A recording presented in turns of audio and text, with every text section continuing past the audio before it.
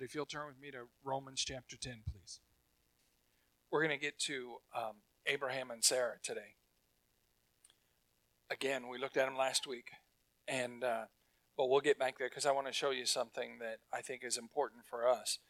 But before we get there, as I was reviewing Romans chapter 10, I just want to share with you some things because the way the world is now and how it's always trying to redefine everything, we're going to talk about marriage here in just a second because we need to make sure that we're in agreement with what God's word says about marriage.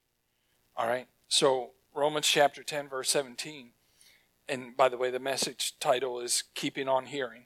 I shortened it this week. So Romans 10:17, so faith comes from hearing, and hearing through the word of Christ. And again, last week I shared there's two different things here, but both are necessary for us to grow our faith in our relationship with God. So the first part is that faith comes from hearing. Then he defines how hearing happens. And hearing comes from or through the word of Christ. And I believe that this consists of both the written word of God and the voice of God, the voice of the Holy Spirit, as and when he leads us and guides us. Okay? Because we ought to be dependent upon the Holy Spirit speaking to us. So, like when he directs you as to who you're going to marry, you're not going to find that in the written word. But you can find the principles that go along with that. And so we need to make sure that we understand God's word. We need to make sure that we understand the principles there that are found in his word, so that when the Holy Spirit speaks to us and says that's who you're going to marry, we have to know that it's biblical. Okay? And so when you believe that God has spoken to you about your spouse, then that needs to be in line with God's word. So I picked out just a few, not a lot, just a few, and trust me, it's just a few, scriptures that'll help us out. So the first one is found in 2 Corinthians chapter 6, verse 14. And it says, do not be unequally yoked with unbelievers.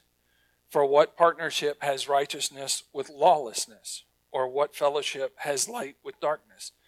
And so if you come to me and you're going to tell me that you want to get married, but you're a believer, but you want to marry an unbeliever, I'm going to tell you that's not of the will of God. Okay, just right from the get-go. And it's not your job to get married to them to get them saved either.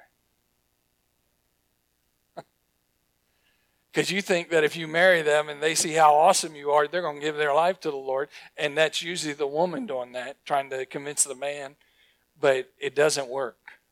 Okay? Genesis 2:24 says, therefore a man shall leave his father and his mother and hold fast to his wife, and they shall become one flesh. So marriage is between a man and a woman that has not been modified according to worldly ideology. Okay? It's a male and a female, man and a woman.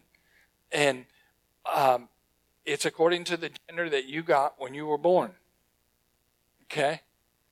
Because the world is trying to tell us that our gender can be fluid. It can be whatever we want it to be depending on what day we wake up, how we feel when we wake up. That's not true.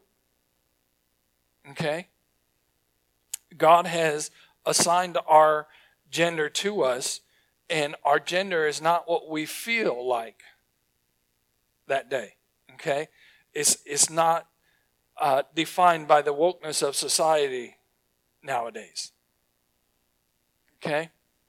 Now, what I read out of Genesis chapter 2 about this is after God brought Eve to Adam, and he realized that this was his mate, this was his soulmate, this was his partner.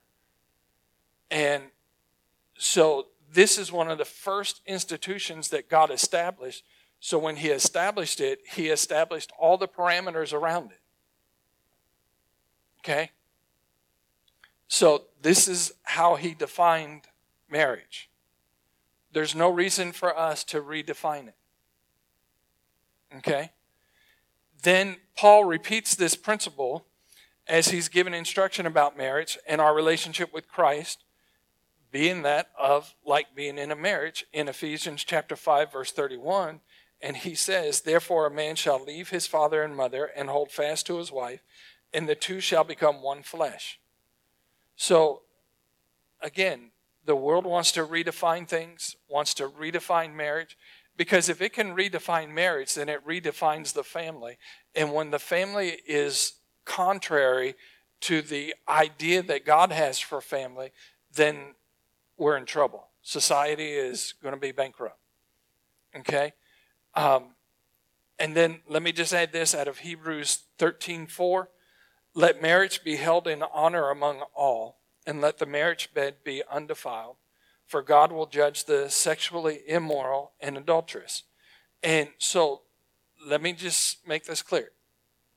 And this is important. Any sexual activity needs to be restrained according to the Word of God for marriage. Nothing outside of marriage. Okay? Period. Everybody say period. Okay? If you engage in any kind of sexual activity outside of marriage, you're wrong. Okay? It's that easy. It's like you don't even have to think about this. You just know that this is what God has said, and we are of the opinion that we want a blessed life, and so we want to live according to His Word. We want to be in agreement and alignment with His Word. Amen? Now, I have seen many believers shipwreck their lives because they will not follow the Word of God and the principles found in it, especially dealing with this aspect. Okay? Now, I'm not going to touch on this morning because Paul deals with, if you were married and you were both unsaved and then one got saved, that's another issue. But I'm just saying that I've seen people who claim to know Christ and want God to be part of their life, and yet they shack up with others and they do things that aren't in agreement and in accordance with God's Word. It's going to be very hard to overcome that. It might even be impossible to overcome it. So don't start off like that. So, in closing about this section, the definition of marriage and the requirements of marriage found in God's Word are not up for debate or interpretation. Okay? They are to be followed. God's Word is not outdated. He's not a prune. He's not out of touch with society. God's Word and God are truth. And we need to come into agreement with that and alignment with that. And we need to be very careful how we say that we are hearing from God. Okay? All right. Now, back to Abraham. And we'll get to Sarah in a moment. Genesis chapter 12, verses 1 to 3.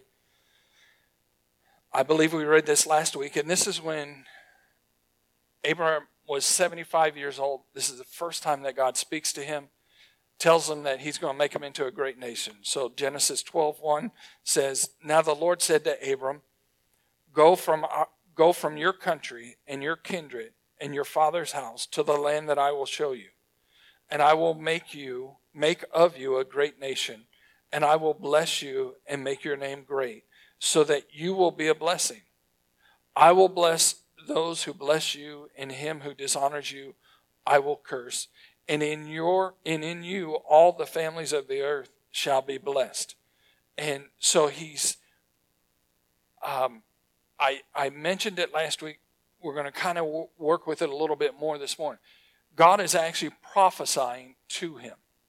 He's actually giving Abram at this point, direction for his life. Okay? So this is the voice of God speaking to him and telling him. Okay? And this is the first time that God spoke to him about a son of promise. But it gives clear direction for his life and for him and Sarah's life. Okay? However, sometimes when God's timing isn't our timing, we get a little concerned, we get a little antsy, and we try and figure out how we can help God to make it come to pass. I want to encourage you, don't try to help God. He doesn't need your help. Okay? Now, he has spoken to them, and he said, this is the way it's going to be. Between you and Sarah, there's going to be a son that comes, and he's going to be a son of promise, and through him, you're going to become the father of many nations. So then anything outside of that is going to be sin in their life. Okay? And of course, they did. They're human. Okay? And they struggled with the timing of God. Can you say amen? Because sometimes we think when God speaks, it's going to be right then. But maybe it's not. And this is a struggle that we all have, waiting to see what God has spoken to us, what he has promised to us, what he has spoken and promised over our lives. We struggle with having it come to pass immediately. We're not a microwave society. God is not a microwave God. We can't push the buttons and pop out comes his promise. All right? His promise is there, but he usually has a lot of things that he wants to work in us. And the sad thing is we can want what God wants for us so bad that we actually do try to help him, thinking that we're helping him. We're not helping him. And if you haven't figured this out, let me tell you from experience, whenever you try to help God out, it usually turns out worse. Okay? So learn from others' mistakes. Learn from mine if you have to. It's not worth it. Just let him have his way. All right? Let it be in his timing. So they tried to help God. He's 75. That means Sarah's 65. And God promises that there's going to be a son. And nothing is taking place. A few years have gone by. And so in their helping God, Sarah tells Abraham to sleep with Hagar, her servant, her Egyptian servant. And he did and produced a son. And it wasn't the way that God wanted to produce the promise. Okay? God had said that he was going to use Abraham and Sarah.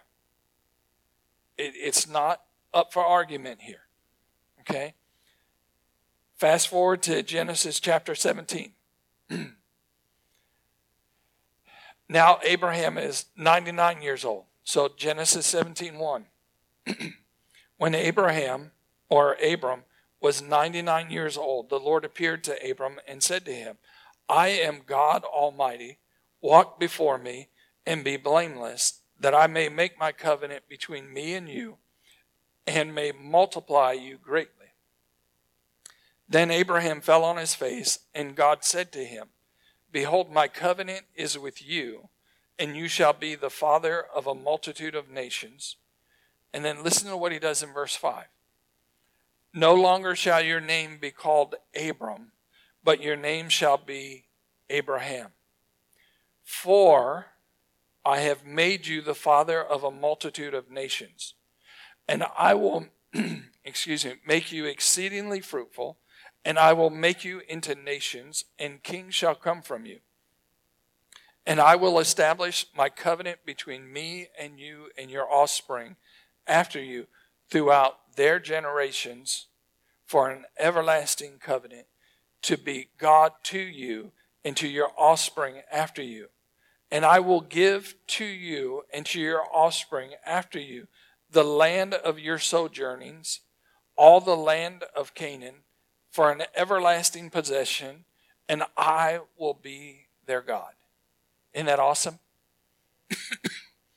Now, I want to read another portion of Genesis chapter 17, but we're going to skip the next few verses because he's talking about circumcision and that being a sign. So go down to verse 15 with me. And God said, Genesis 17:15, and God said to Abraham now. So he's added the addition. Excuse me.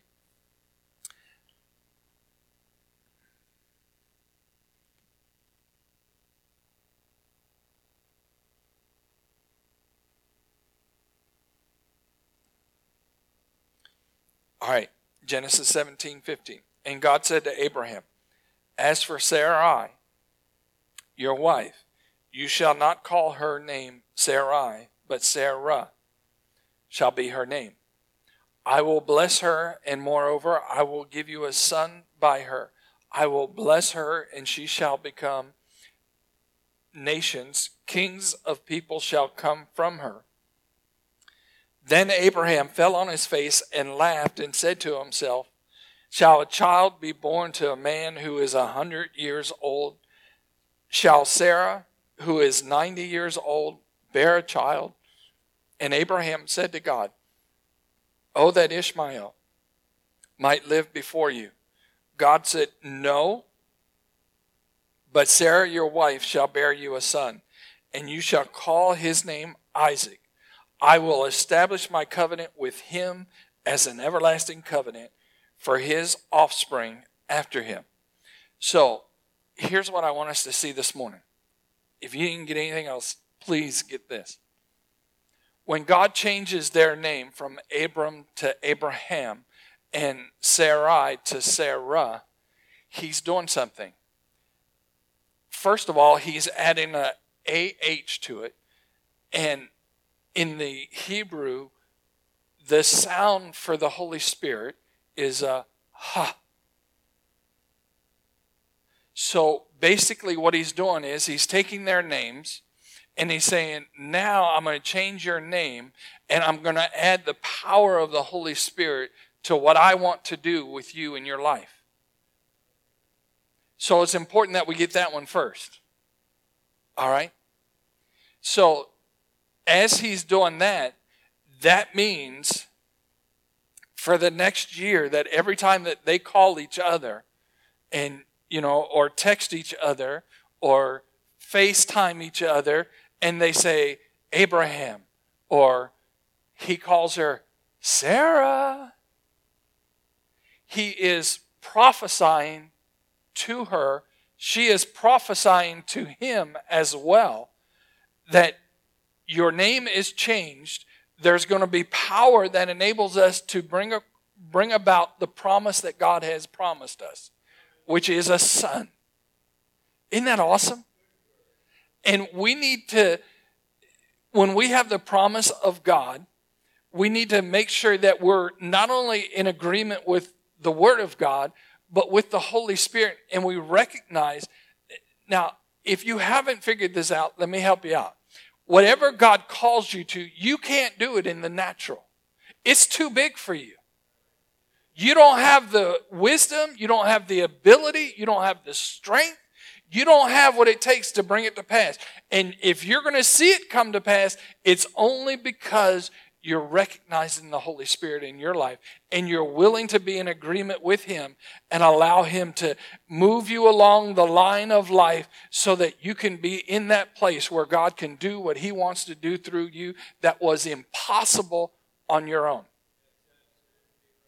The second thing that we need to know is God is not afraid of us. He's not afraid of our mistakes. He's not afraid of our weaknesses, our failures, our sins. He's not afraid of that. But I will tell you this, that God has a tendency to outweigh us.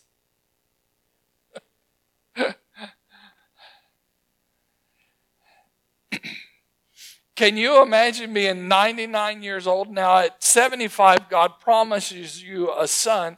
At 99, He comes and He says, in a year from now, it's going to come to pass. And Abraham's no dummy. He's like, I'll be 100. At 100, let me tell you, God outwaited them. God waited until there was no way possible for them to be able to fulfill the promise that God had promised them. So it wasn't going to be dependent upon them. It was going to be dependent upon the Holy Spirit.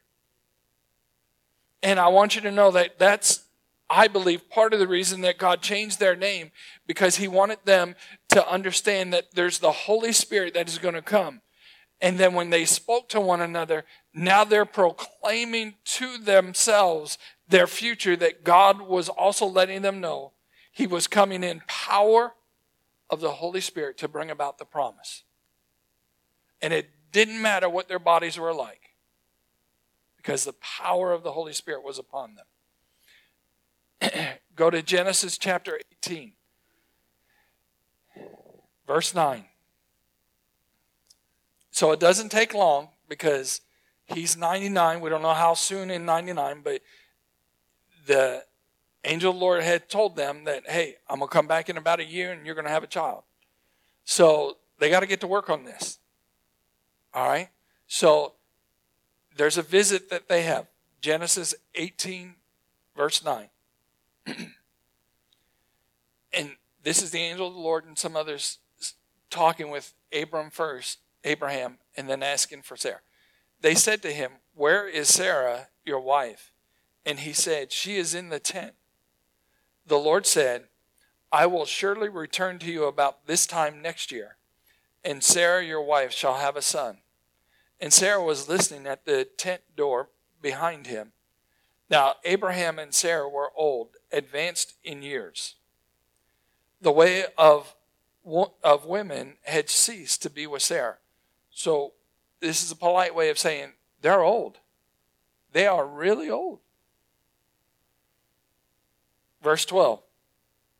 Now remember, Abraham laughed earlier. Verse 12. So Sarah laughed to herself, saying, "After I am worn out and my Lord is old, shall I have pleasure?" So not only is she recognizing her inability, but she's also recognizing her man's inability. And she's like, there ain't no way this is going to happen. But God has changed their name. And they're understanding that there's the power of the Holy Spirit working in them. Verse 13. The Lord said to Abraham, "Why did Sarah laugh and say, 'Shall I indeed bear a child now that I am old?'" And then listen to this in verse 14. "Is anything too hard for the Lord?" Woo! Isn't that awesome? And you say, "Oh, there's no way that God's going to do what he said he was going to do in my life." Oh, really? Is there anything too hard for the Lord? Well, I've been waiting a long time. I just don't think it's going to happen. Keep on waiting. Keep on waiting. God's not dead. You might be close to death, but he's still alive. And he's still working.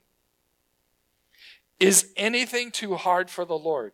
At the appointed time, I will return to you about this time next year, and Sarah shall have a son. And so I'm telling you, God waited until they couldn't produce the promise on their own, and God will do the same for us as well. He will outwait us until we cannot fulfill the promise on our own, and we must do it in agreement and alignment with him and his word for our lives. Now, I can appreciate Abraham and Sarah's laughing because they knew that it was impossible for them in the natural to conceive. Not hard to figure that out. But how many times have we said to ourselves that what God had promised just isn't going to happen? And we start thinking about how we can help him. I want to remind you, if God promised it, he's prophesied it to us, he can fulfill it. Okay? But I want to encourage you this morning, because the truth is, you may not see it come to pass in your lifetime.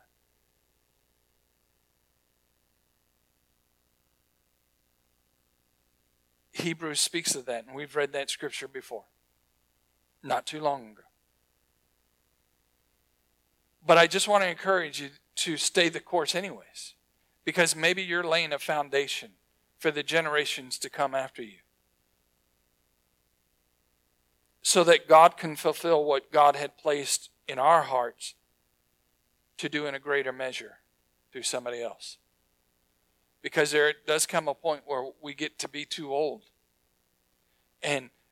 But God is raising up younger ones and younger ones and younger ones that'll have the energy to do what God wants them, what he had placed in our hearts to do. Maybe we are the ones breaking off the curse in our family tree.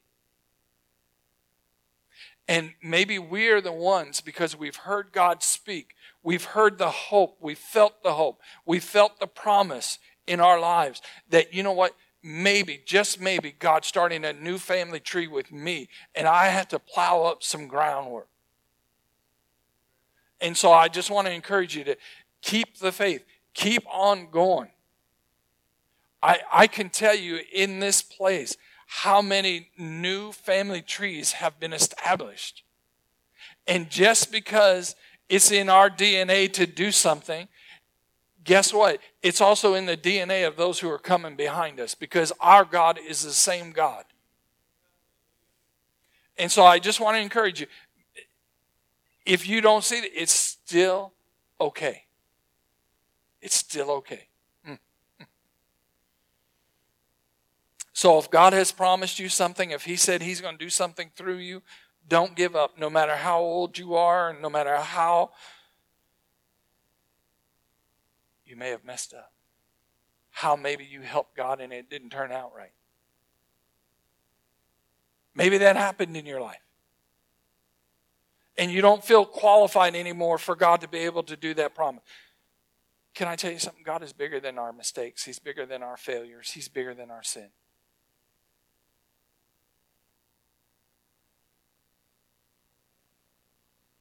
I want to close with a few scriptures, but one of the first ones is for those of us who have messed up. Remember in John chapter 8, they bring the adulterous woman out. And I'm not going to read the story, but I want to read to you what Jesus said to her. In John chapter 8, verse 11, He asked her where her accusers were, and there weren't any. And He said to her, "Neither do I condemn you. Go, and from now on, sin no more." And so maybe you've tried to help God. Maybe you've made a mess. Maybe you've sinned and you've done something horrible. Okay, today's a new day. Go on. Go and sin no more.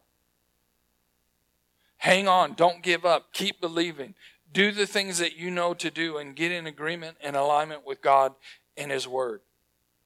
Because I want you to know something. It's not dependent on our perfection. It's dependent on Him and His Word and His promises. And I want to tell you something. God remembers what He says. He remembers. God remembers.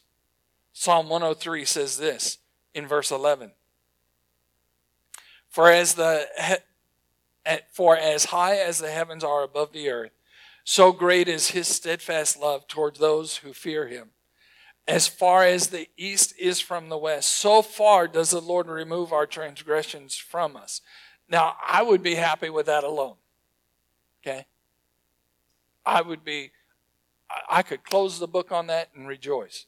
The joy of my salvation would be made manifest in that. Okay? But he goes on and he says, as a father shows compassion to his children, so the Lord shows compassion on those who fear Him. Isn't that awesome? Woo! And then he says this in verse 14, for He knows our frame. He remembers that we are dust. And, you know, dust isn't that appealing. Dust isn't that great. Now, for you gardeners, I'm sorry. You think dust is awesome. Dirt is wonderful. But it's really not. Got two of them sitting there and both giving me bad eyes. He remembers that so He's not ashamed of us. He's not afraid of us. And He still wants to work through us. Amen. And then Psalm 105, verse 7. He is the Lord our God. Matter of fact, you can stand with me on this one. This is awesome. Psalm 105, verse 7. He is the Lord our God. His judgments are in all the earth. Verse 8 says, He remembers His covenant forever. Not just during someone else's lifetime, not just during your lifetime, but forever.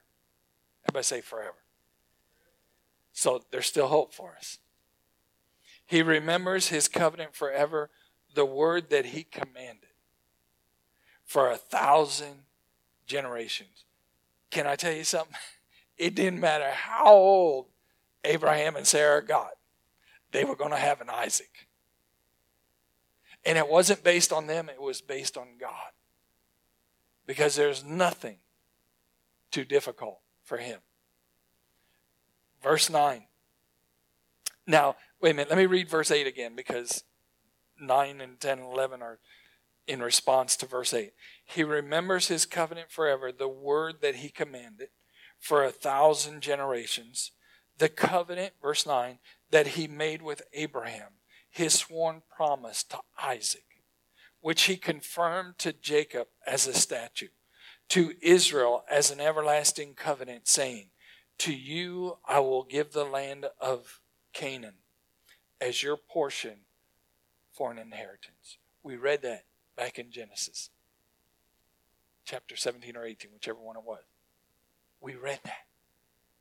Isn't that awesome? He remembers his covenant forever.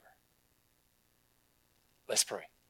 Father, we do thank you for this day and the love that you have for us. Thank you for being able to glean out of your word.